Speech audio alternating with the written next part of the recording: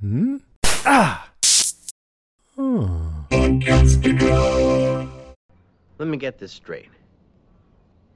All this already happened. Yes.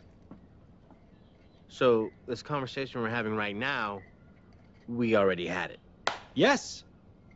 Then what am I going to say next? I don't know. Ha! Then your theory is wrong. For the 1,000th time, you dingbat. The conversation already happened, but not for you and me.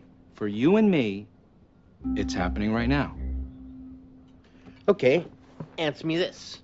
If all this already happened to me, then why don't I remember any of it? Because once Ben turned that wheel, time isn't a straight line for us anymore.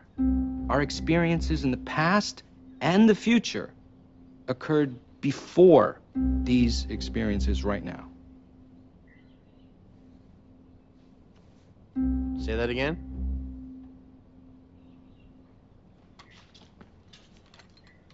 Shoot me. Please. Please? Aha! I can't shoot you, because if you die in 1977, then you'll never come back to the island on the freighter 30 years from now. I can die, because I've already come to the island on the freighter. Any of us can die, because this is our present. But you said Ben couldn't die because he still has to grow up and become the leader of the others. Because this is his past. But when we first captured Ben and Saeed, tortured him, then why wouldn't he remember getting shot by that same guy when he was a kid?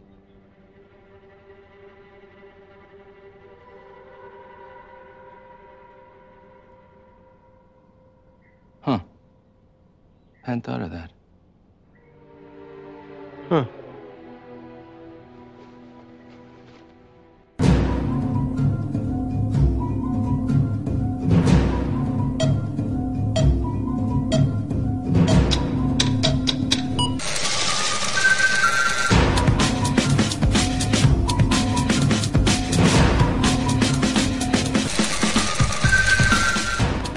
Welcome to another episode of the Revisited Podcast. I'm Ben. And I'm Kristen. This week on Lost, we are covering Season 5, Episode 11. Nope. Yeah. 10. Nope, you're right. I was wrong. Sorry. We're covering Season 5, Episode 11, What Happened, Happened. And I was right, and Ben was wrong. I was wrong. So it's recorded now. Yes, it is. Unless I decide we're starting over, which I won't. I was wrong. You were right. That's nice. Should be another sound clip. That's good. This is... So I was looking at the reviews on IMDb. I mean, and there are definitely higher rated episodes from this season. I mean, we look at like The Incident, which is in the 9s. We had... what else? A lot of them are high 8s. Like 8.9 was LaFleur, which was another one of our favorite episodes. This one was only at an 8.2. It's one of the lower rated ones. I completely disagree. This should be higher. I totally agree.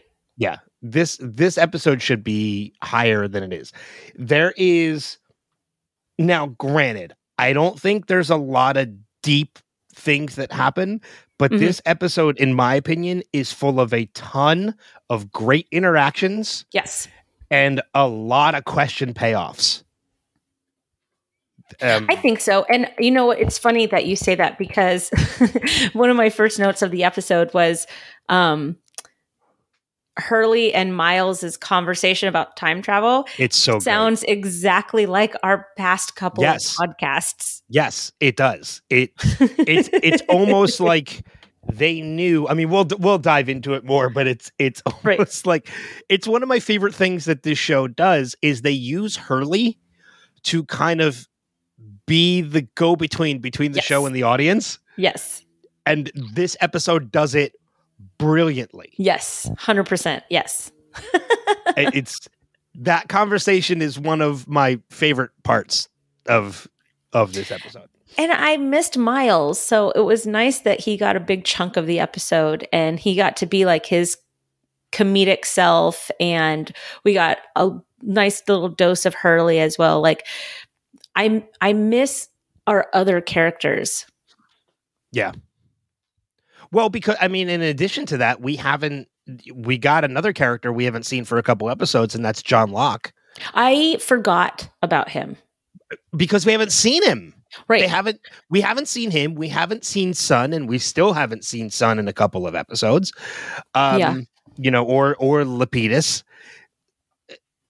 John Locke and Adult Ben, this is the first time we've seen them in a couple weeks. But I think next episode is when we're going to be getting more of the present day island.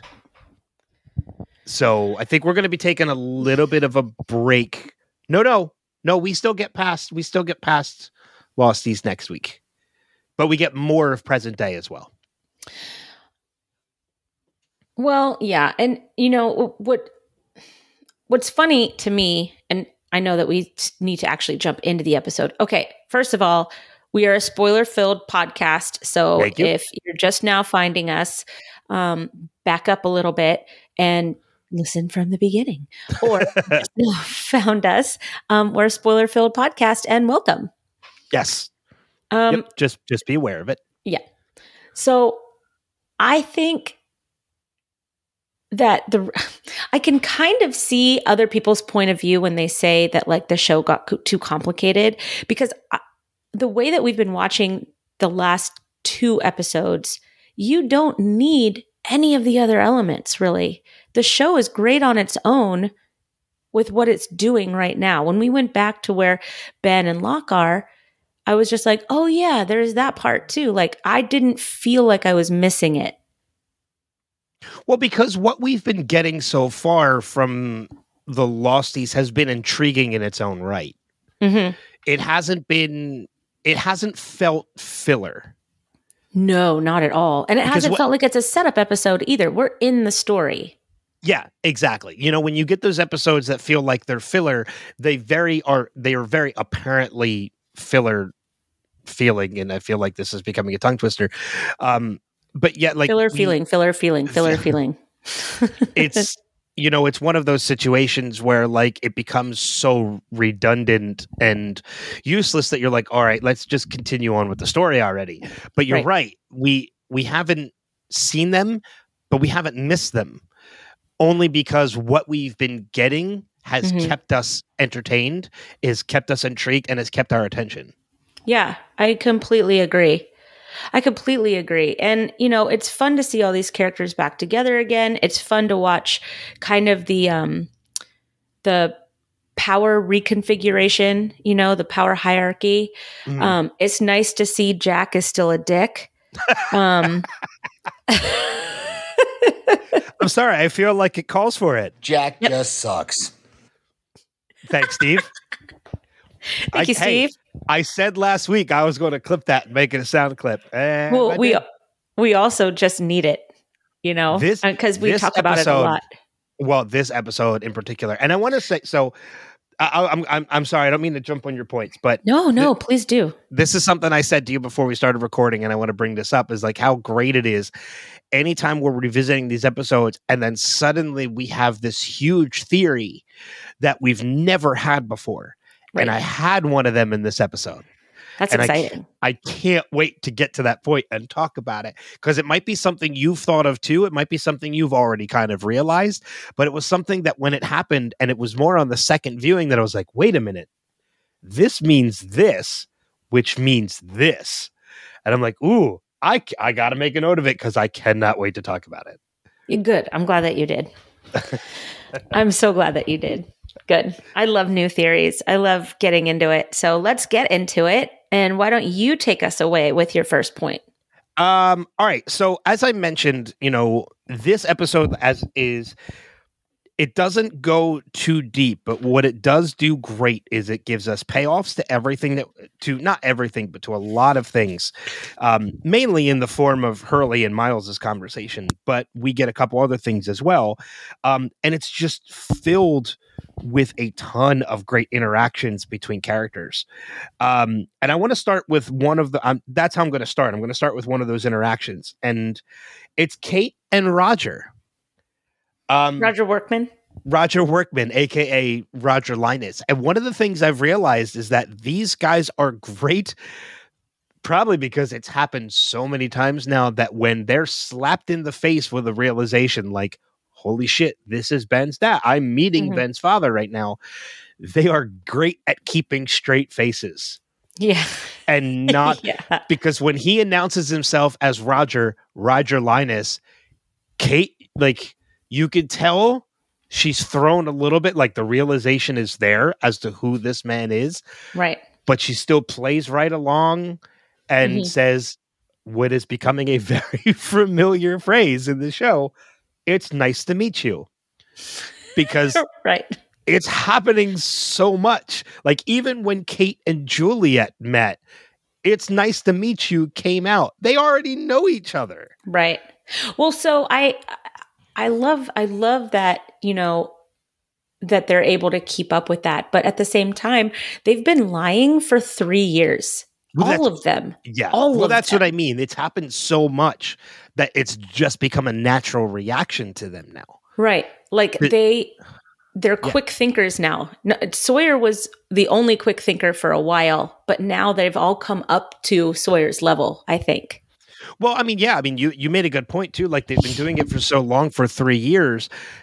You know, Sawyer, Juliet, Miles, and Daniel have had to tell a constant lie in order to fit in with this new situation that they're in, whereas the other people, the Oceanic Six, had to lie to keep a cover story. Right. They're both in two totally different situations, but they've both been forced to lie since it started. So it's very similar, but also very different in the sense of they both are forced to do the same thing, but they're both doing it in different ways. Yeah. So it's something, you're right. It's just become a natural reaction to them at this point that they just have to lie to survive. It's kind of like, you know, I don't know if you've ever done improv before, but the answer is always yes. Yes, and. Yep. Yeah, yes, and. Yep. And I feel like they are all improv stars at this point. It's whose island is it anyway? Right. At this point. That's right. But going back to like Kate and Roger, like, I love that interaction. There's two really big interactions between the two of them in this episode. There's pre-Ben coming in wounded and then post-Ben coming in wounded. And I love the first one with the wench, not a drink woman from, you know, early times, an actual wench on a Jeep. Where winch, sorry. Well, yeah, I guess there is well, yes, I am from PA, so we speak differently. We talk good. We speak good. But we get that where Roger is asking Kate to operate the winch, and she doesn't really know how, which it was such an interesting thing to see. Like, it's not an abnormal thing to be thrown into a position you know nothing about just to make yourself part of the workforce at that island. He was not surprised in one bit to really find out she has no idea. She's working in the motor pool, but has no idea how to operate a winch. Yeah, and Roger makes a really good point. He goes, I guess it would be really difficult to sell, you know, a custodian or a janitor on getting on this submarine and being drugged and waking up on this remote island. Yeah. I mean, exactly. No wonder Roger drinks so much. Well, but it makes you wonder too, and I don't know if it's anything that's ever been revealed, but what did Roger do before coming to the island that attracted him, that maybe wanted them to get him to the island, and then he became a workman?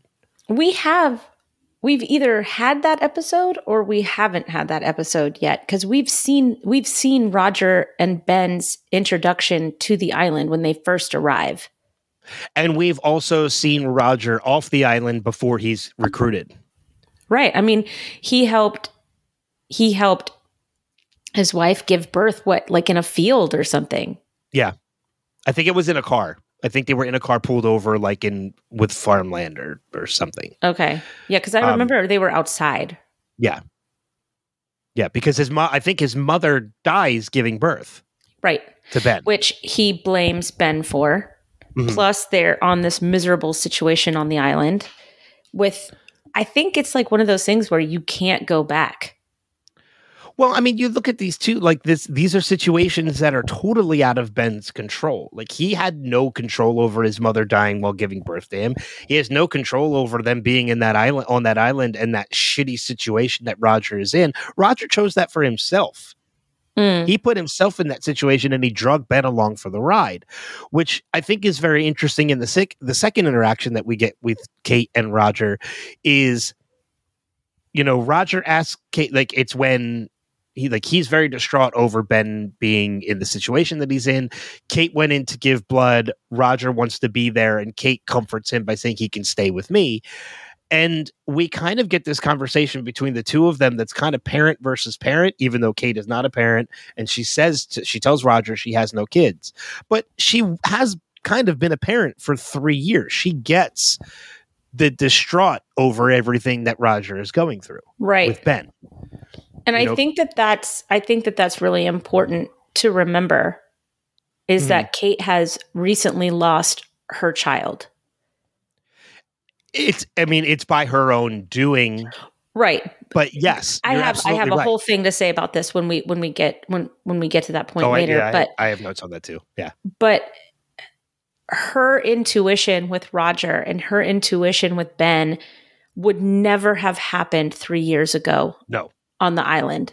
And I think that it's important to remember that. Yeah, I completely agree. I completely agree with that. And in that sense too, we're starting to see very different versions of characters in this episode. Kate being one of them and Jack being another. But we'll get to that. We will totally get to Jack and the Jack that we get in this episode. Play it again. Jack just sucks. All right. I know we've gotten criticisms for being a little too down on Jack, but this episode, I'm coming to our defense on our thoughts about Jack because to our defense. I'm coming to our own defense and on Jack because we'll get into it. I'm not a fan of Jack in this episode, and it goes I'm right not along a fan with of Jack ever. It goes right along with my theory that I have too, that I'm really excited to get to. But yeah, like I love this interaction between Kate and Roger, both of these interactions. It's probably one of my favorite interactions out of all the ones that we've gotten. So that's why I wanted to start with that one. So while you were talking about that, I was also looking up why Roger Workman was on the island. Okay. And it's the couple that helped. So they were on a hike. Roger and his wife were on a hike. And that's when she gave birth. It was the episode Man Behind the Curtain. And there was a couple there that helped him and told him about the island after his wife died. And that's how he got connected with the island. Okay. So I don't remember this. I don't remember what season Man Behind the Curtain was from. Yeah, I'm not familiar. Season 3, episode 20. Okay. So we've seen it. We've covered it. Maybe we'll go back and listen.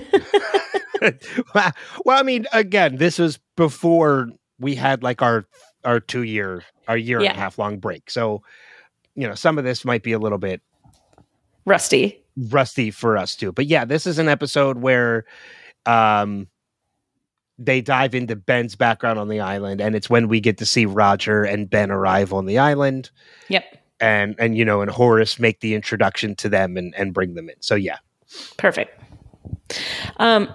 So also while you were talking, because you said there was a lot of great interactions, I started writing down other great interactions from this episode and taking notes of those. And with the exception of Miles and Hurley, they're all Kate and someone else. So this being such a Kate-centric episode, let's talk about her for a minute, because she has so much change in her that it's kind of hard to ignore. I agree with you completely. There is one interaction that is not Kate, but we could talk about that later, and that's basically Juliet and Jack. That was such an electric scene. Right? But yeah, you're right. I think looking at everything I have, I mean, as far as the interactions, you're right. Kate's name is in all of them. And with the exception quite of deservedly so. Well, one of the other realizations I think I came to in this episode, and then I'll let you dive into it if you want, is that, Sure. we see Sawyer, or not Sawyer, Sayid, Jack, Kate, and Hurley have returned to the island. Of the four of them, with the exception of Hurley, I honestly think from this episode, one of the things I've realized is that Kate's reason for returning to the island is the most selfless reason out of everybody. 100%. Out of everyone, I am fully behind the fact that Kate's reason is the most selfless. Yeah. And I would probably, with the exception of Jack, say that Sun's is more selfish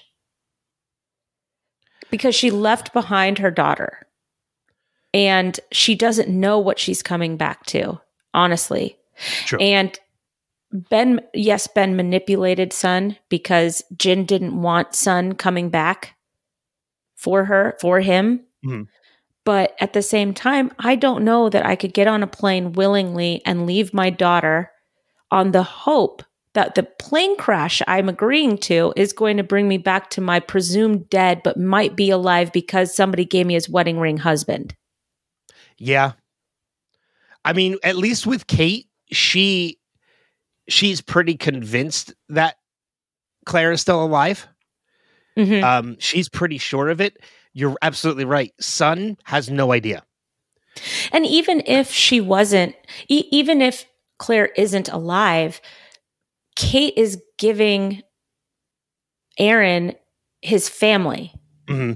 his blood family, the only family that he really has left. Well, she's doing this, and I won't even say, I mean, we've said in the past that she's returning the island to get to Claire, which is absolutely, it's still correct. But Yes. She's not doing this for Claire. She's doing all of this for Aaron. Right. 100%. But but again, you're right in your point too, in that even if she goes back to the island and she doesn't find Claire, Aaron still now has his family. Yeah. And I mean, that's not to say that Kate is not Aaron's family, because Kate is Aaron's mother as far as Aaron is concerned. Mm-hmm. She's done a fantastic job. She's put herself completely to the side. She's devoted herself to this boy who has changed her life for the better. And you see how much better Aaron has changed Kate positively in the fact that she makes this impossible decision to leave him behind. Impossible. I say that as a mom, right? I can't imagine leaving my child behind. And for all intents and purposes, Kate is Aaron's mother, right? Right Yes. now, 3 years with this boy. And she's going back to find Claire, who is his mother, but Kate could have justified it in her head, whereas in the fact that, okay, well, Claire disappeared. Where did she go? She left her son behind. Mm-hmm. Like, there was a helicopter. There was a chance to get this small baby off the island, and his mom is nowhere. So she could have, I mean, it's an impossible situation is my point. And that's just the thing too. Like, before this, Kate was actually, I think, one of the most selfish characters that we've seen so far. Everything, Yes. Most of the stuff she had done was for herself. It wasn't for anybody else. This is the first major decision she's making that is for somebody other than herself. And Mm-hmm. to add more credence to the decision and more, more reasoning behind the decision, not only is she making this decision to leave Aaron behind to get to Claire or to try and bring Claire home, she's doing this after just realizing, thanks to Cassidy's help, that she did everything she did because she needed Aaron just as much as Aaron needed her. She had been telling herself this whole time that Aaron needed her. And Cassidy is the one that helps her to realize, well, maybe it's because you needed him. She comes to this realization, and now she's making this decision even after realizing this. And this is my one problem with the entire episode is Cassidy. I love Cassidy and Kate's friendship. I think that Kate needed Cassidy as a sounding board, as somebody who she could just go to and speak the truth to, one con woman to another. I love that they have that kindred spirit. I love the fact that they have that Sawyer connection. However, I think that Cassidy projects a lot of her feelings about Sawyer onto Kate. And Absolutely. I don't think it was fair to paint Sawyer in this negative picture that kind of takes away from all the growth we saw in Sawyer on the first 100 days on the island.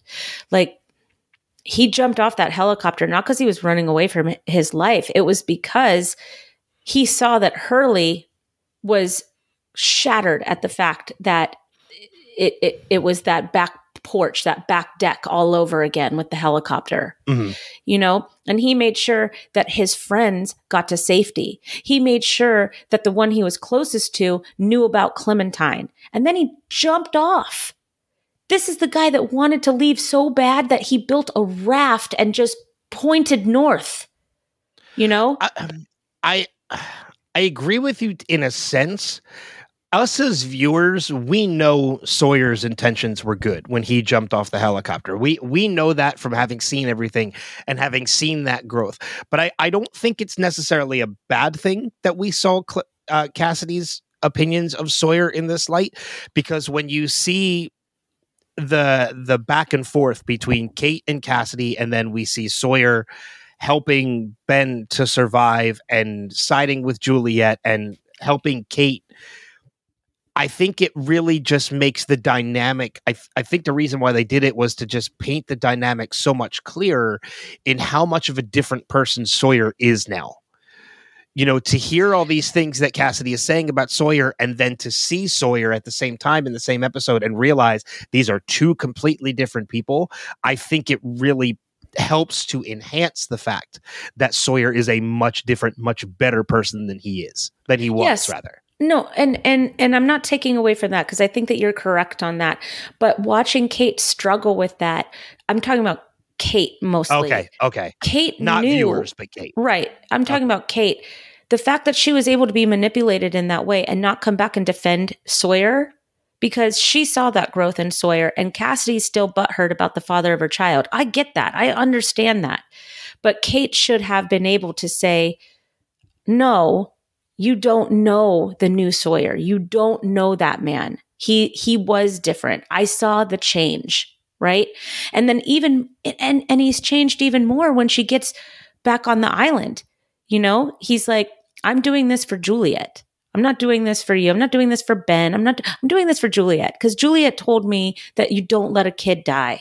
Mm-hmm. And I agree with that, right? So I agree with that completely. Yeah. Right. Oh, yes. Because Jack's the worst. But the thing is that it's interesting to me that while we're flashing back to Cassidy and Kate's conversations about Sawyer, in the same vein, we're flashing even more back. I don't know. We're flashing again to Sawyer, and we're watching his growth. We're watching to see how far he's come along, and just what a wrong idea that Cassidy has about Sawyer. And the fact that Kate doesn't think to make this defense to Cassidy about the father of her child. You know, it's a manipulative technique. I don't really like it. I just think it's the one part of the episode that I really hated. I was watching it this morning, and I was talking to the television as it was happening. Well, I was like, that's an unfair assessment, Cassidy. You're a bitch. Well, I think what Cassidy is saying to Kate about everything, and like how like, oh, I bet you that money's not even his, and Kate admits, you know, it's settlement from the crash, of course and everything. Not his. Well, yeah, because how is he going to get? You want him to send you coconuts?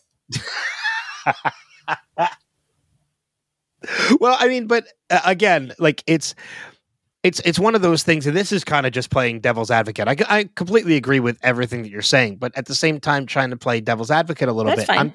I'm thinking maybe the reason behind that was because they wanted to give Kate a little bit of doubt as to whether or not what she thought about Sawyer was actually true. It's making her kind of think about things from a different perspective, so that when she does make that decision about Aaron, it is now purely about Aaron. There's not even a little bit of hesitation that maybe she's doing this a little bit for Sawyer, because she had feelings for Sawyer. Otherwise there wouldn't have been that connection. So when Cassidy puts this doubt into her, that removes the fact that maybe a part of her going back was for Sawyer too. Now that's gone. Now this is 100% about Aaron, which is how it should be. Yeah, and maybe there's a small unspoken part in the episode that, Kate is maybe even a little bit going back to see if she can get Sawyer to come back for Clementine. But I don't think any of it.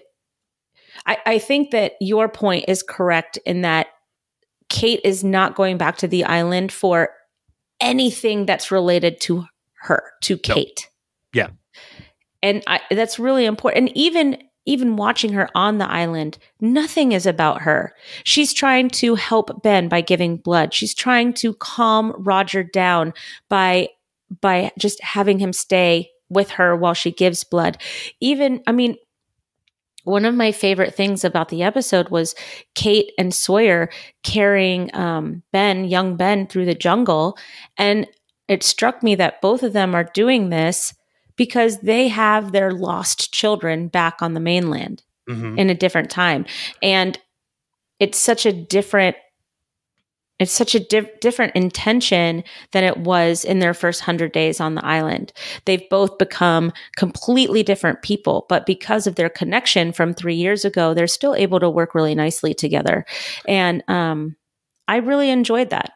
Well, it makes me wonder too, and this is going into a little bit of spoiler territory as well. Like, it made me very curious as to what happened after the series finale of this show. Like, Sawyer is a survivor. Like, that's a little bit, that obviously that's a spoiler of everything. Sawyer makes it off the island in the end. Would he have gone back to Cassidy and Clementine, to at least meet his daughter? That's something I would have liked to have known. And I would like to believe that this big Sawyer that we're getting now, the change in everything, especially after seeing the way he reacted when Kate mentioned Clementine to him as they were carrying Ben, like, he smiled. He's smiling. He's listening. He's very curious because there's a part of him that I think is kind of excited about the fact that he has a child now. This is a part of him we would have never seen 3 years ago. He could have cared less. He left behind something good. Yes. And I think we're seeing what that actually fulfills him now. Yep. To know that there is good in his life. But it made me very curious. Like, hey, would Sawyer have gone and actually met his daughter after he got home? With Juliet? Well, no. If she was there, maybe. Yeah. I'm sure they would have. If not had a child of their own at that point. Now you're making it sadder. Okay. I know. You brought her name into it. Well, I was keeping her out of it. Well.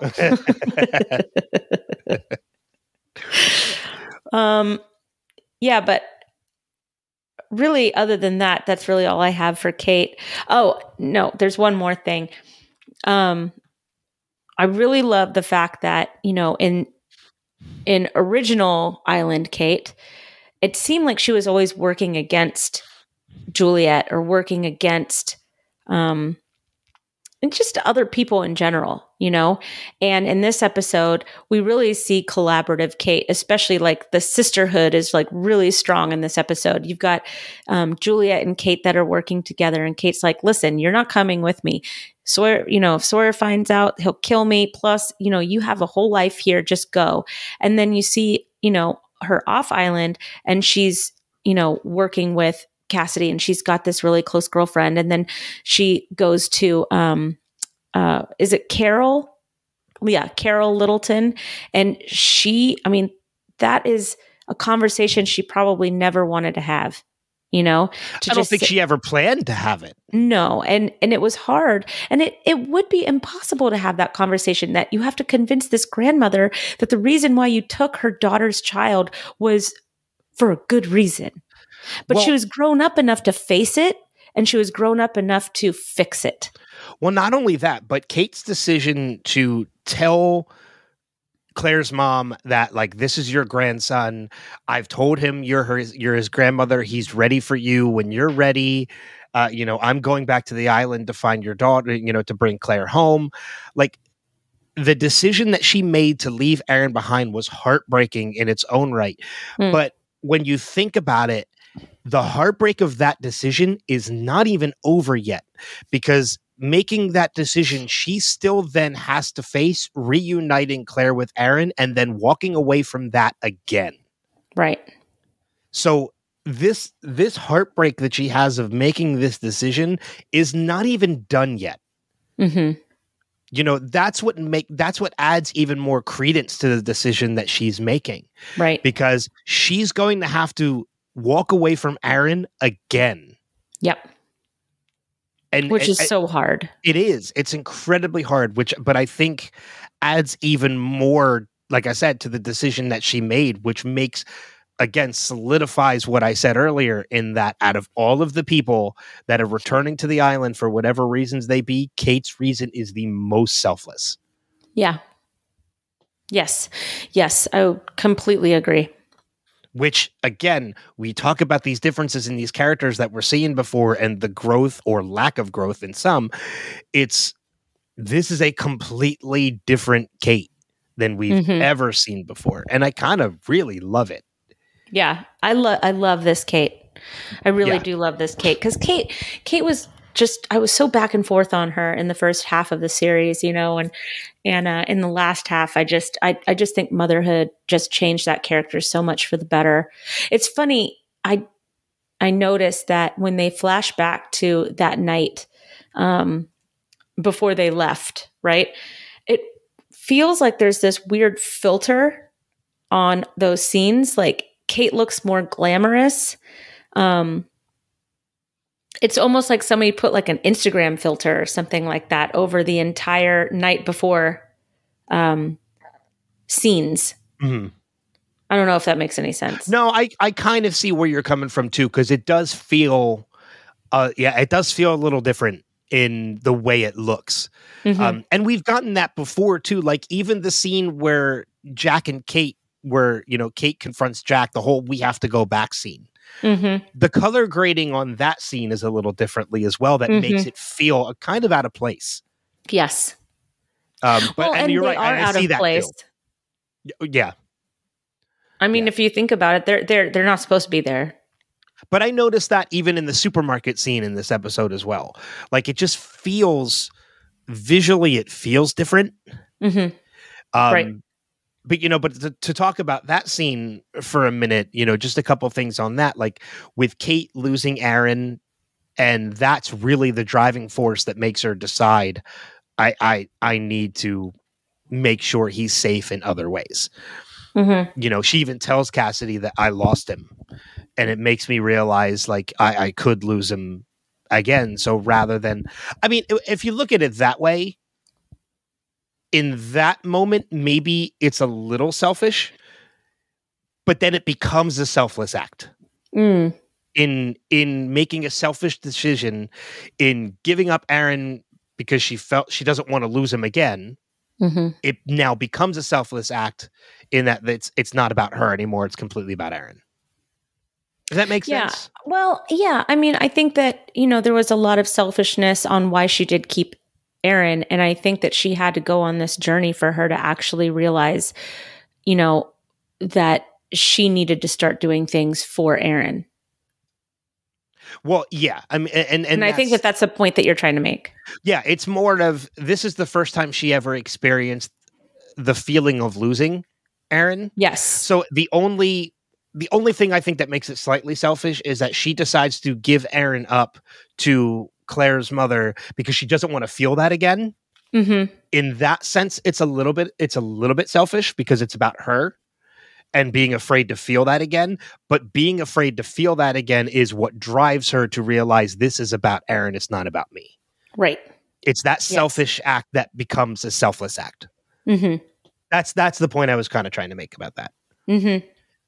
The only other note I have on that supermarket scene, by the way, too, is this is so random, and I don't know why it is that way, but when the store clerk in that scene, when she says, like, where are your juice boxes? And he says, aisle 5, the acting on that clerk is so awkward that I almost expected him to half look up at the camera and smile.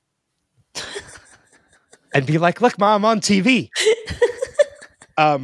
It reminded me so much, if you've ever seen Pee-wee's Big Adventure, when Pee-wee, for anybody who's seen it, at the end of the movie, and they make a movie about his adventure, and they actually cast Pee-wee in it, and he just plays a clerk. And he delivers he has one line, and he delivers this awkward line, and after he says it, he looks up at the camera and then looks away real quick, which is what you're not supposed to do in these situations. I half expected the clerk in the supermarket to kind of glance up at the camera and then look down again to kind of acknowledge, I'm on TV. I noticed that he was more awkward in his second line. When she comes up, she goes, did you see my son? He was with me a minute ago. And he's like, well, that's the store manager. That wasn't the clerk. Oh, okay. That's a completely different person. But again, another situation where you almost expect him to kind of look over his shoulder at the camera. It's like, I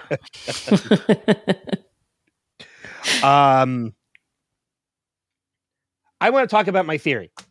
Okay, do it. So we're going to focus on Jack for a little bit. Yay. We get this situation, obviously, where young Ben is dying. He's in a medical situation that cannot be fixed, as Juliet puts it. So out of desperation, Sawyer goes to the cabin to get Jack. We need you to help him. He's leaking from somewhere. We need you to plug him up. And Jack says no. Now, this is a completely different side of Jack, because up until this point, Jack has had the hero complex. He's always kind of wanted to step in and make and fix somebody or save somebody. This is the first time he's flat out saying no. And he's saying this right after hearing the entire conversation between Hurley and Miles, which we will absolutely get to. And Sawyer is very shocked by this, because he knows how Jack is. Right. He knows Jack needs to save people. He has that compulsion to do that. Sawyer is absolutely feeding on that because, one, Jack is a surgeon, and two, he knows he feels the compulsion to save people. And Jack turns him down, says no. And then, Kate, also in shock, proceeds to say, well, why I don't like this side of you. There's a completely different, but you're a completely different person. I never liked the old you, which was, Jesus Christ, just punch him in the nuts already. And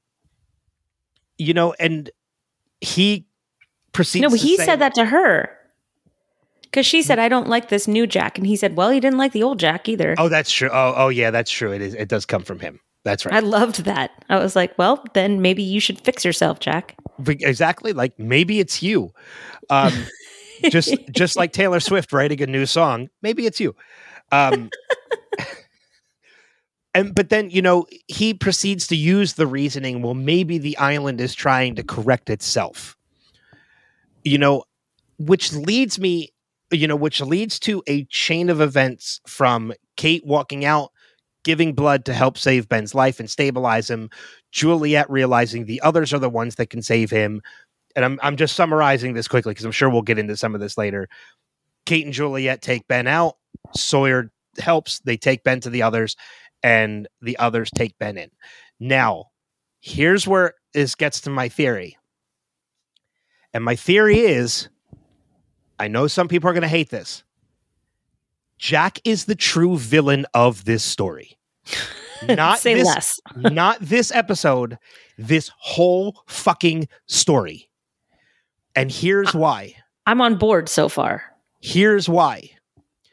The Ben that we know from the present, the evil Ben, the one that has kidnapped them, the one that has tortured them, the one that has done all these things, is all because they took Ben to the others where he was robbed of his innocence, because Richard even says that if we do this, he's no longer innocent, and he will always be one of us. Had Jack just stepped up and fixed Ben, they would have never taken him to the others. He would have never had his innocence removed, and he would have never become the Ben that they know. 100%. Jack is the reason Ben is the way he is, making Jack the fucking true villain of this entire story. I agree. I totally agree. This is in my notes as well. Not as him as the true villain, but him, the irony of the fact that if he had just stood up and fixed Ben, then maybe Hurley's hand would have disappeared. Yeah, exactly. It made me realize that everything that they went through, all the stuff that Jack hates, all the stuff he's using as reasons to not want to help Ben, because he's done it before. Every single thing he is saying about why he doesn't want to help and he shouldn't help, and all the things Ben has done to him, are because of him in that moment right then and there. Yeah, because Jack is the worst. Jack just sucks.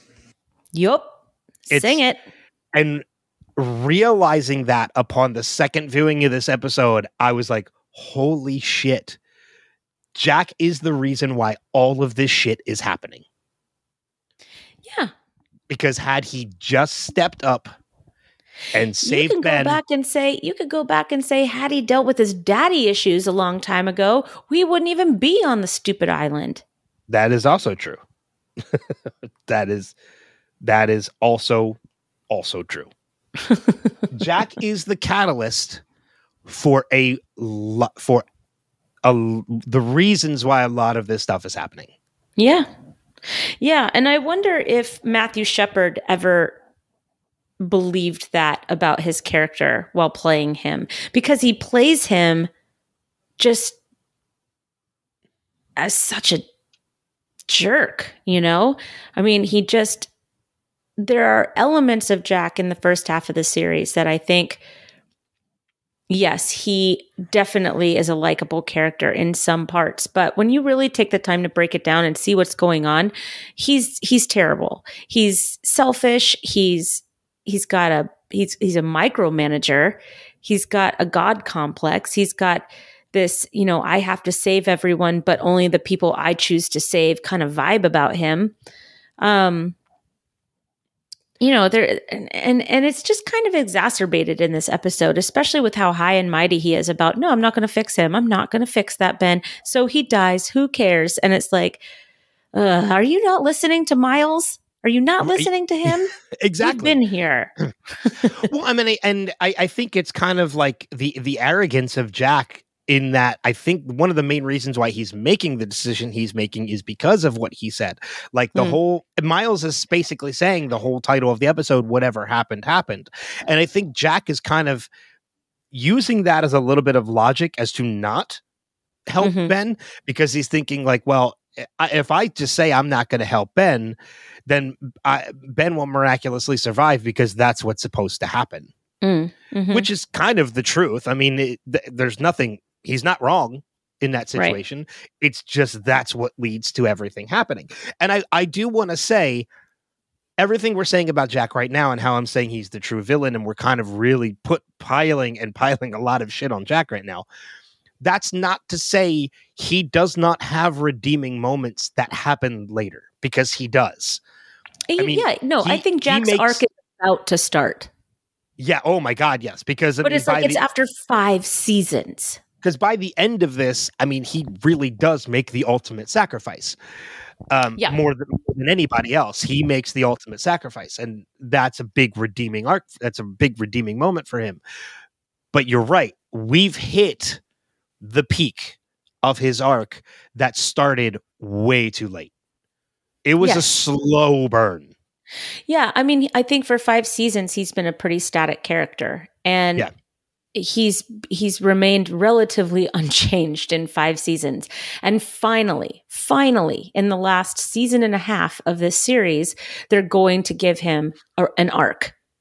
Yeah, because I don't believe that he's had an arc yet, and he's been one of the main characters of this show. It hasn't been an arc. It's been like a waveform. It's been very little. Yeah. There's been very little movement in it, and it's going up and down and up and down and up and down. Like coma patient low. And now it's okay. Now we're pushing the boulder to the top of the hill. I assume it's almost like the showrunners. It's almost like the showrunners have like said, "Oh no, our lead character hasn't changed at all. What are we going to do?" Yeah. Well, because everybody around Jack has these amazing story arcs. Amazing. Well, if you look at Jack's arc, I take it as a line. If you've ever seen the movie Dumb and Dumber, I assumed the Rockies would be a bit rockier. And now we're finally getting, as they're driving through Nebraska, and now we're actually getting the arc. Right. And I think we've either hit the peak or we're almost at the peak. Of it would be nice to get there. Get there faster. Get there faster. Now I got that scene stuck in my head. So, staying on Jack's subject, let's talk Juliet finally confronting him. Man, I think that she was very restrained with how mad I would have been. And I'm not even a doctor. I mean, you just don't let a child die. I don't care who you think he's going to become. You do not let a child die. Yeah. It's a child. I agree 100%. Unless it's Adolf Hitler. Let's not even go there. Well, again. Again. We talked about it last episode. But yeah, I mean, you just don't. And before we really get into this, what kind of a sociopath puts on his t-shirt dripping wet from the shower?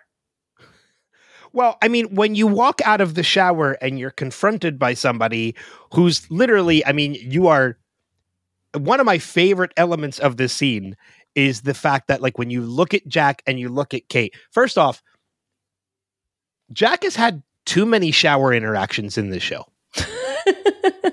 Too many.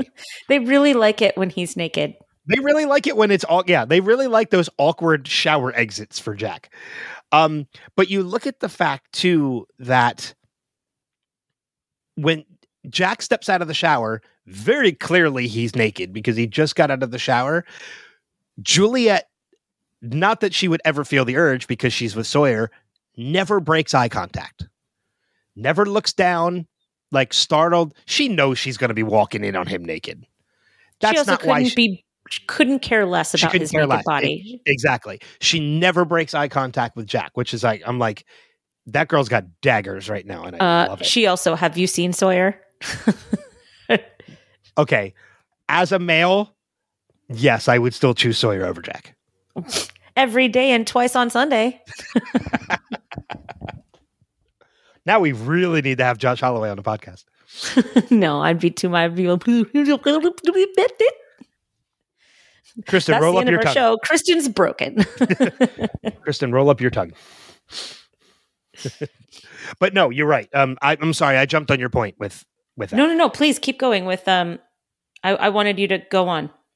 Oh no, I love that confrontation between the two of them as well, because you're absolutely right. There's so much friction and intensity between the two of them, because I think it's probably, Jack was very arrogant in making this decision to not help Ben. And I think this is the first time he kind of realizes, thanks to Juliet, I might have been wrong. No, I don't think that he thinks that at all. You think he's still fully confident in his decision? I do. I do, only because he's got this like Locke mentality right now where he's like, yeah, I'm supposed to come. Why'd you come back? Because I'm supposed to. Well, why? Because I'm supposed to. Okay, well, that's not a reason. It's like, it's kind of like watching Juliet and Jack fight in this episode was like when Jack and Locke used to fight in the first half of the series, right? Like Jack just couldn't wrap his mind around the fact that Locke was like, no, I'm supposed to be here. Well, how do you know that? Because I'm supposed to. He's like, that's ridiculous. It's very interesting to see that Jack has kind of taken the Locke role in this episode. Mm-hmm. Even to the point of believing that the island has a purpose. Right. Do you think that the island maybe wants to fix things? It's like, what? Like, are you still taking the pills? Like, I don't understand what's going on. Yeah, Jack has filled the role of the man of faith in this story now, and it feels very out of place. Well, it's not even that it feels out of place. I think he's just doing it wrong, because really, I'm not sure that even the man of faith Locke in the first half of the series would have let a young Ben Linus die. No. I don't think so any either. of them. So it's just to me, it doesn't make any sense. I think his reasoning is flawed. You're back here, but you're back here to what? Be a bump on a log? Just look and be, Jack Workman? Like, this doesn't make any sense to me. Well, I mean, maybe he had an opportunity to make a difference. Your purpose might have been to fix things where maybe you should have fixed Ben. Maybe you should have done that. Well, I mean, yeah, and that kind of goes against his arrogance too, because you made a very good point. For somebody who is saying, like, who has heard, who's speaking all these things that have happened, like about Ben and what he's done and all these things that have done, and Miles saying, like, whatever happened, like, this is all stuff that has already happened. Mm-hmm. You're right. Like, it's kind of ignorant for Jack to just kind of take a step back and be like, well, if this is whatever happened, this is what's supposed to happen. I'm just going to let it happen. Like, you just got done saying how horrible all this stuff was, and now you're just letting it happen again. Right. You're just especially when he showed up to let it happen. But then you can even go back to the first day that he was there, and he marches into Sawyer's house. He's like, what are we going to do? Sayid is down there. We have to do something. And he's like, I'm going to read my book, and I'm going to think about it. And you're going to leave my house because it makes no sense that new guy's in my house. Yeah. And then now he's just like, no, man, I'm just going to sit back. I mean, I'm supposed to be back here. It's my purpose to be back here, but I'm going to sit in this chair and I'm going to let a little boy die. Well, maybe that's him kind of reflecting Sawyer a little bit, because maybe he thinks that's what's worked for Sawyer, so that's what's going to work for him. He saw Sawyer do the same exact thing. I see your point, but I cannot justify his actions in this episode. Neither can I. I'm just kind of trying to think from a Jack perspective. No, and I understand that. Yeah. I agree with you completely. I don't think the fact that a child was dying and you were just going to let it happen, that makes you, I think, kind of a deplorable human being. Yeah. I mean, I tried to find some good in what he was doing. I mean, you can see his logic, but his logic is incredibly flawed. And that was the exact sentence I wrote down. His reasoning is flawed. Yeah. It makes no sense that you would go through all of this to come back and then, young Ben Linus is dying and I'm the only one that can save him. Nah, I mean, I'm supposed to be here for a reason, but not this reason. Next. I mean, it would have almost been a little different, had he said, what's in it for me? But he didn't even do that. It was a flat out, nope, not going to do it. Yeah. And how much of it do you think was petty? How much of it do you think was like, well, Sawyer, you should have made me a doctor on this team, but you made me Workman? There's definitely some pettiness there. He's like a girl. It's a power trip. Yes. It's a power trip. Yes. Mm-hmm. He has the power to do it and just refuses to do it.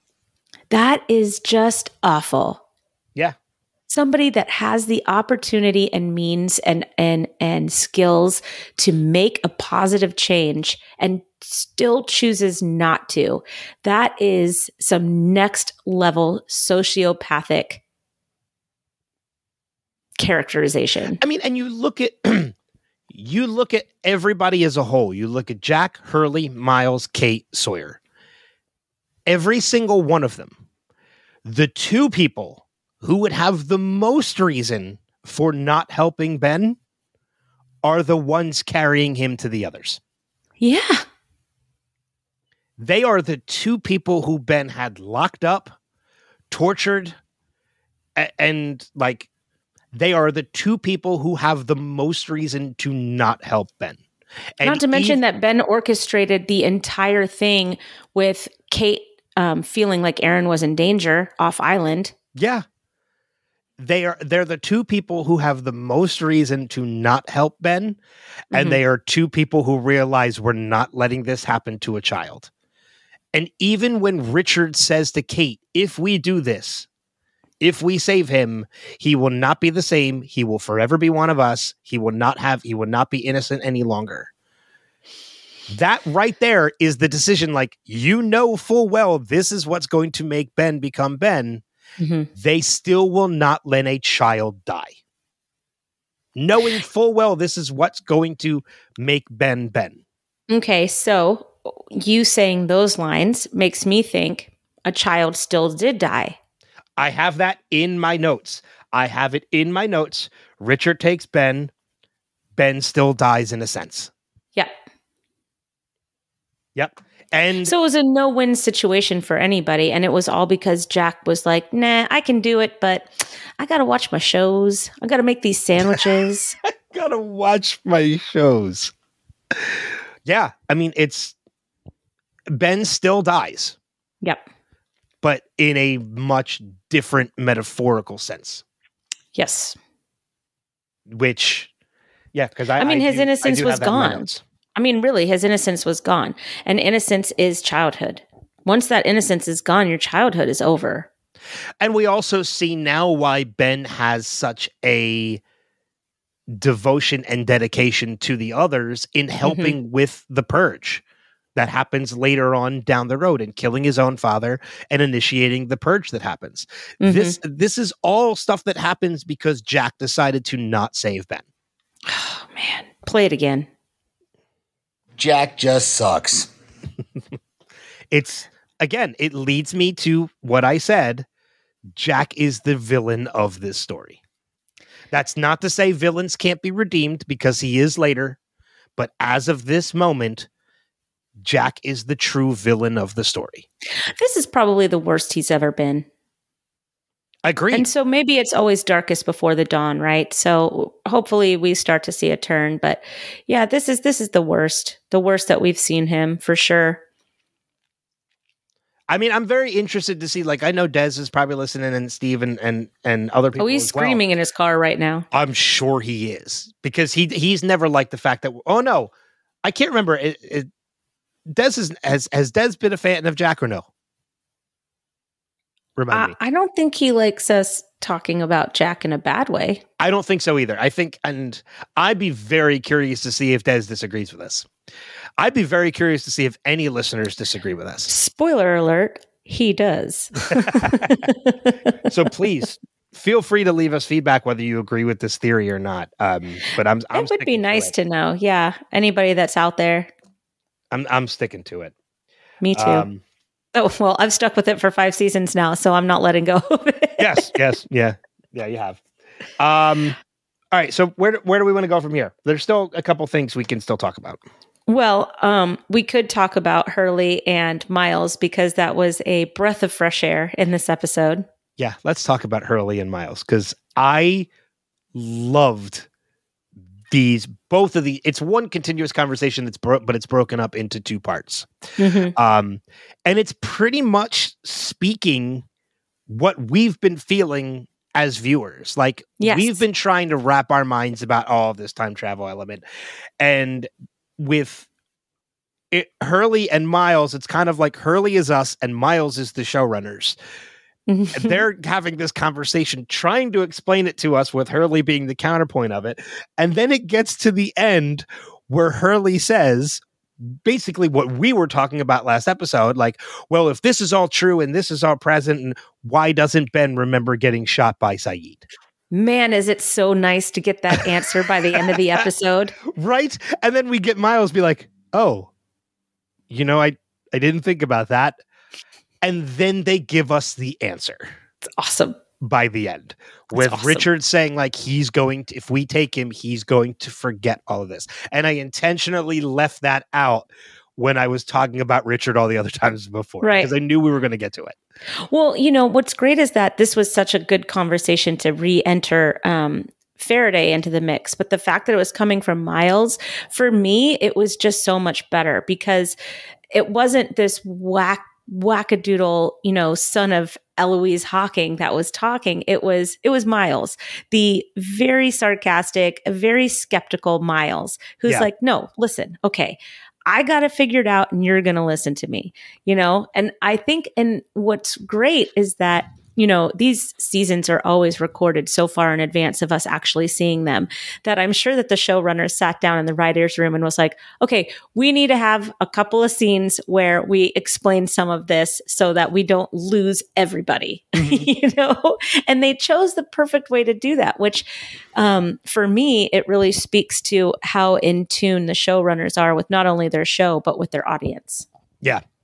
Yeah, absolutely. And I think I think this is a point that you had just made, so I'm sorry if I'm repeating it. But no, okay. Talking about Faraday and bringing Faraday into the mix Right. too. What cracked me up the most about this is realizing that this whole conversation that Hurley and Miles are having is probably the same exact conversation that Faraday and Miles had. Yeah, I mean, we saw elements Miles of that was too in in the the beginning Hurley. of the season. Yeah, we saw elements of that in the beginning of the season, but I don't think it works as well because Faraday is just, his head is always in the clouds, but you kind of bring it down to the viewer's level, to our level, right? With Hurley and with Miles, and all of a sudden it makes sense. It makes sense enough that we're able to think about it without feeling like we're being talked down to. Yeah, it was an easy conversation to follow. Did you find yourself like going, yes, exactly? And then Hurley's like, well, and I'm like, no, you're wrong. Listen to Miles. Oh, I was absolutely following Miles's logic. And it made perfect sense to me. Yeah, exactly. But what I love, like, even more so, one of my favorite parts of this whole conversation is how it started. And that was Hurley just looking at his hand, waiting for it to disappear, which is a total Back to the Future reference. Yeah. Which anybody who knows me knows I adore those movies. So just getting a Back to the Future reference from Hurley was like, I just love Hurley even more now. Like this, knowing he's a fan of Back to the Future makes me love Hurley even more. I love it that Hurley was also thought he would be the first one to disappear, because like everybody disappears in different stages. Like, I guess he's like, I guess I disappear first. Like, I'll just check. Don't worry, guys. I'm checking. Well, and another part of this conversation I love too was when Miles hands Hurley a gun and says, "Here, shoot me." And Hurley's like, "Well, if I shoot you," I was like, "Aha, I can't shoot you because you can't die because then you wouldn't have gone to the freighter." And he's like, "No," he's like, "I've already been to the freighter." And it made me realize, I'm like, wait a minute, that means you actually wanted Hurley to kill you in that very moment. Right there. I think that Miles is just, he's like, I hate my life. Just somebody end it. Just end it for me. Here, shoot me. I'm begging you. Yeah, exactly. It made me realize, like, wait, you actually wanted him to kill you at that point because you can die right now. Somebody but just you kill me, please. You gave the gun to the most, to the safest person on the island. Here, Hurley, shoot me for no reason. Well, and Miles knew that too. Like Miles knew Hurley was not going to shoot him. Hurley's like, if I didn't like meat so much, I'd be a vegetarian. I don't want to hurt anybody. Yeah. But yeah, that whole conversation, both parts of it, like I loved it because it is basically an avatar for the audience and the showrunners, like getting the explanation as to everything that we have so far. And it was just great in the way it wrapped up, in that it still left us with a major question that everybody was still questioning and pondering at this point. And then the show delivered on the answer of that by the end. And, now we know why Ben doesn't remember. Right. But one of my favorites was that they were still talking about it as they left the house, right? Like that conversation wasn't going away. So it was fun. Yeah. It's a great lighthearted moment that the showrunners have done really great jobs in being able to throw them into the proper places. And more times out of not, 9 times out of 10, Hurley is one of the people in those moments. Because Hurley's the best. Everybody loves her, Hugo, and I love it. Love it so much. I love Hurley. I think that might be it for major points. Yeah, I'm done. I got it. I think everything else is just kind of small notes.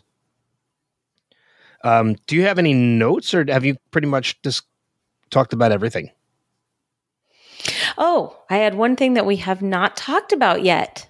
Okay. This was our first time seeing the temple. Was it? Yes. Richard goes into the temple.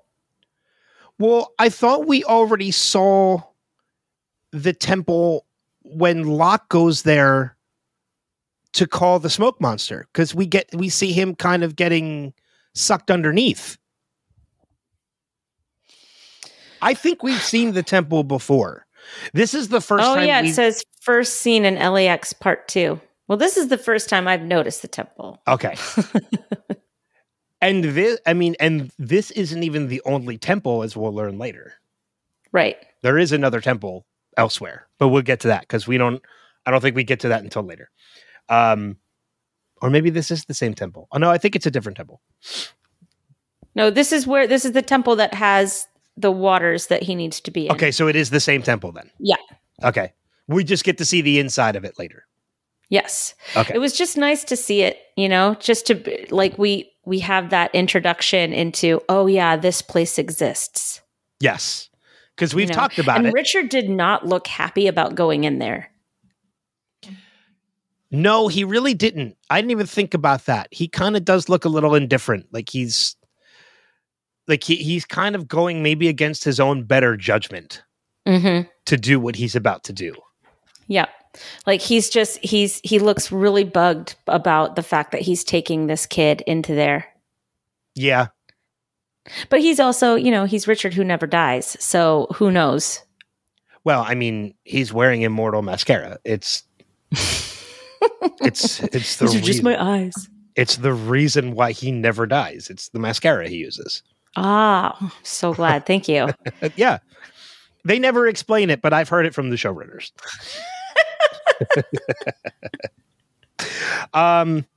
Yeah, I mean, I don't have any other major notes. Everything else is just kind of little notes here and there. We get Sawyer calling Kate Freckles again for the first time. Falling into old habits. But then immediately following it up that I'm doing this for Juliet. So there's not really any reason for anybody to think as a viewer to think like, oh, well, maybe he's kind of doing this for Kate. And he's like, no, he flat out says like he's doing this. He had the same question as to why they were saving Ben until Juliet. He spoke to Juliet and he tells Kate, I'm doing this for Juliet. And on that same note, I just love that there isn't a love triangle. I cannot say it enough. I hate love triangles. I hate them. So I love it that it wasn't even a thing with Sawyer. He's like, I am 100% devoted and in love with Juliet. Period. End of sentence. Well, I even said before too, when we discussed love triangles, is that they're not actually triangles. Right. They're basically love greater than signs. Because there is no connection between the first and third point. Right. Mm-hmm. That's why I never got why people called them love triangles. They're not triangles. Unless there is a homosexual relationship, an LGBTQ plus relationship in there, it is not a triangle. So unless Jack also loves Sawyer. But that, then they would be a throuple. Right? Yes. I don't know. Then everybody wins. I'm not going to try and put logic into that anyway. All right.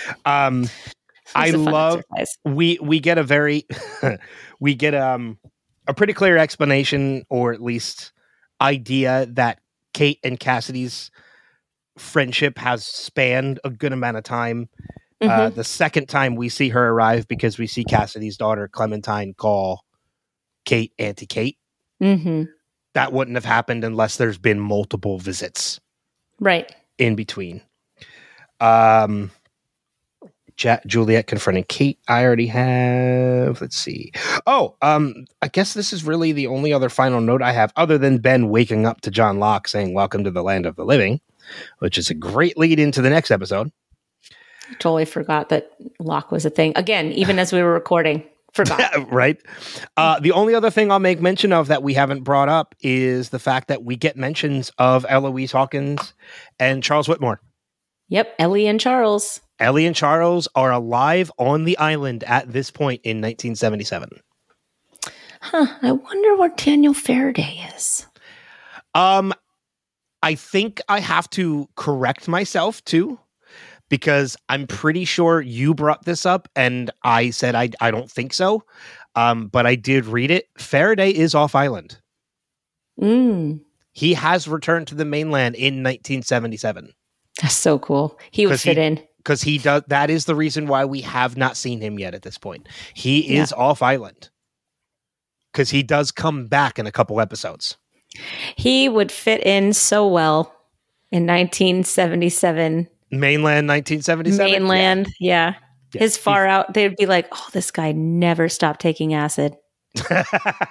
Yep. That is accurate. How about you? Any final notes on anything we haven't mentioned? No, I'm good. This was a great episode. This was, again, I don't agree with the rating on IMDb. I think this episode deserves a higher rating. Yeah. Because there's a lot of stuff that comes out of this episode. Great Kate episode. Best Kate episode of the series so far. Well, again, we're finding out how selfless she really is. And I love it. This is her last flashback episode. Of the entire series? Yep. And the final traditional flashback episode centered around an Oceanic 815 survivor. So this is the last of the Oceanic flashbacks? Yes. Okay. All right. So next episode, season 5, episode 12, Dead is Dead, is I believe a Ben-centric episode. Dead is dead until it's not dead. Right. Come on now.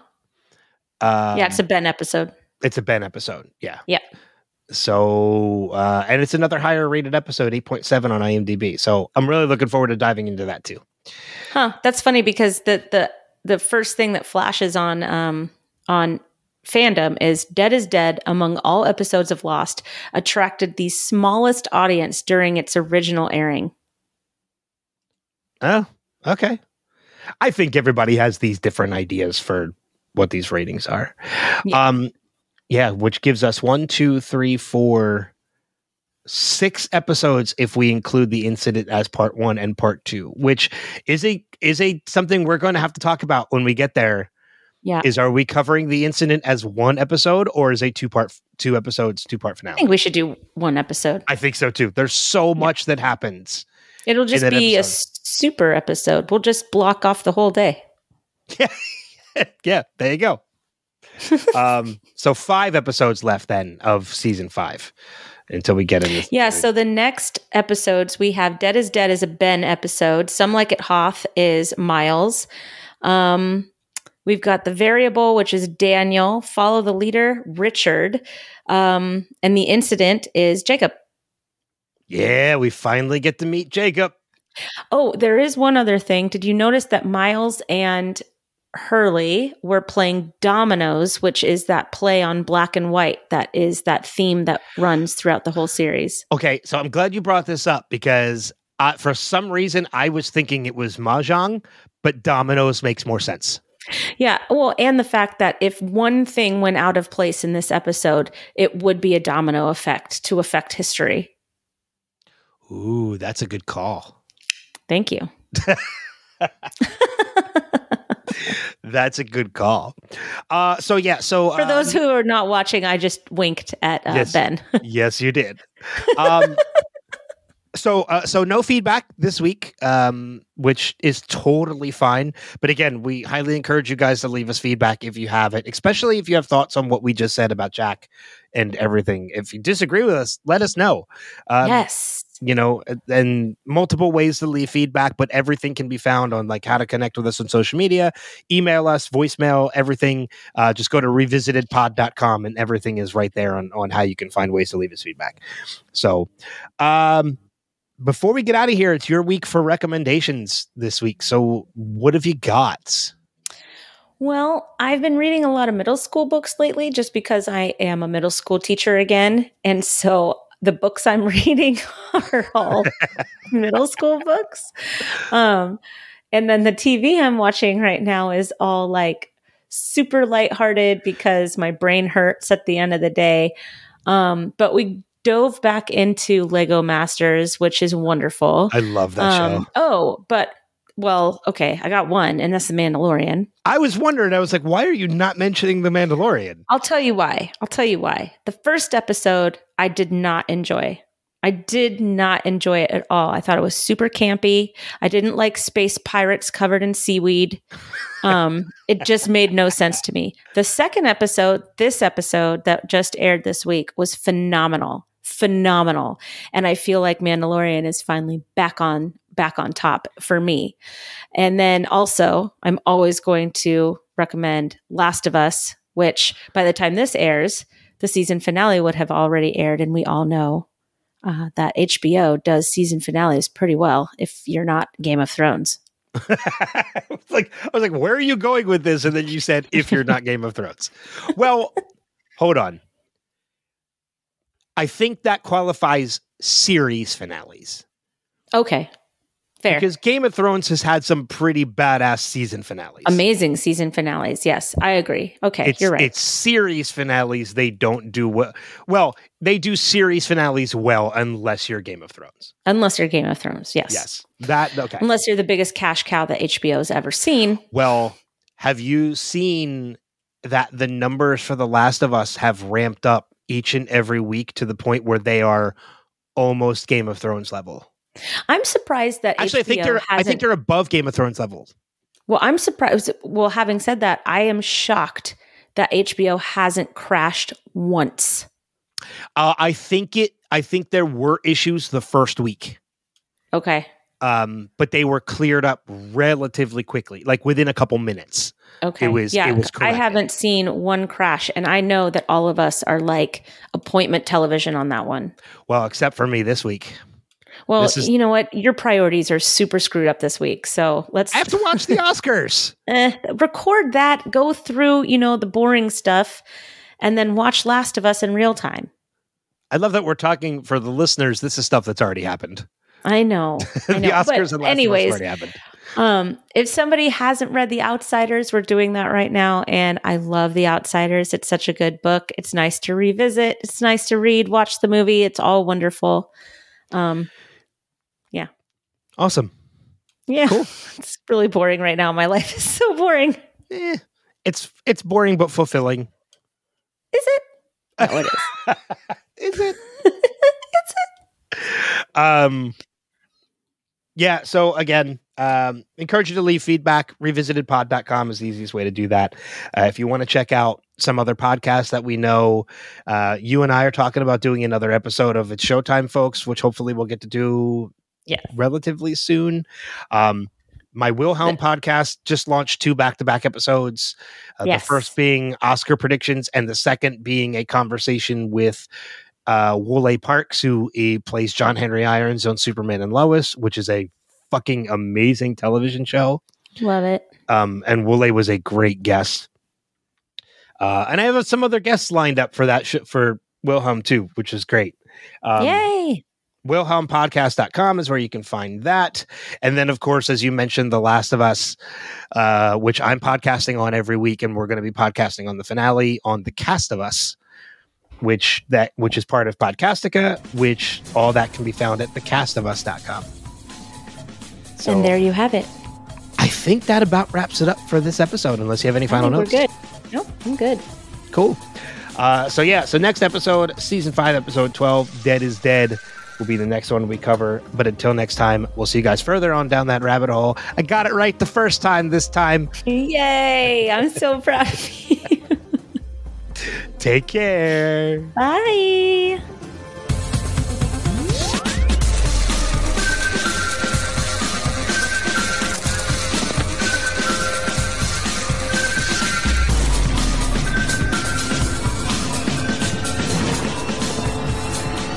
We have to go back, Kate.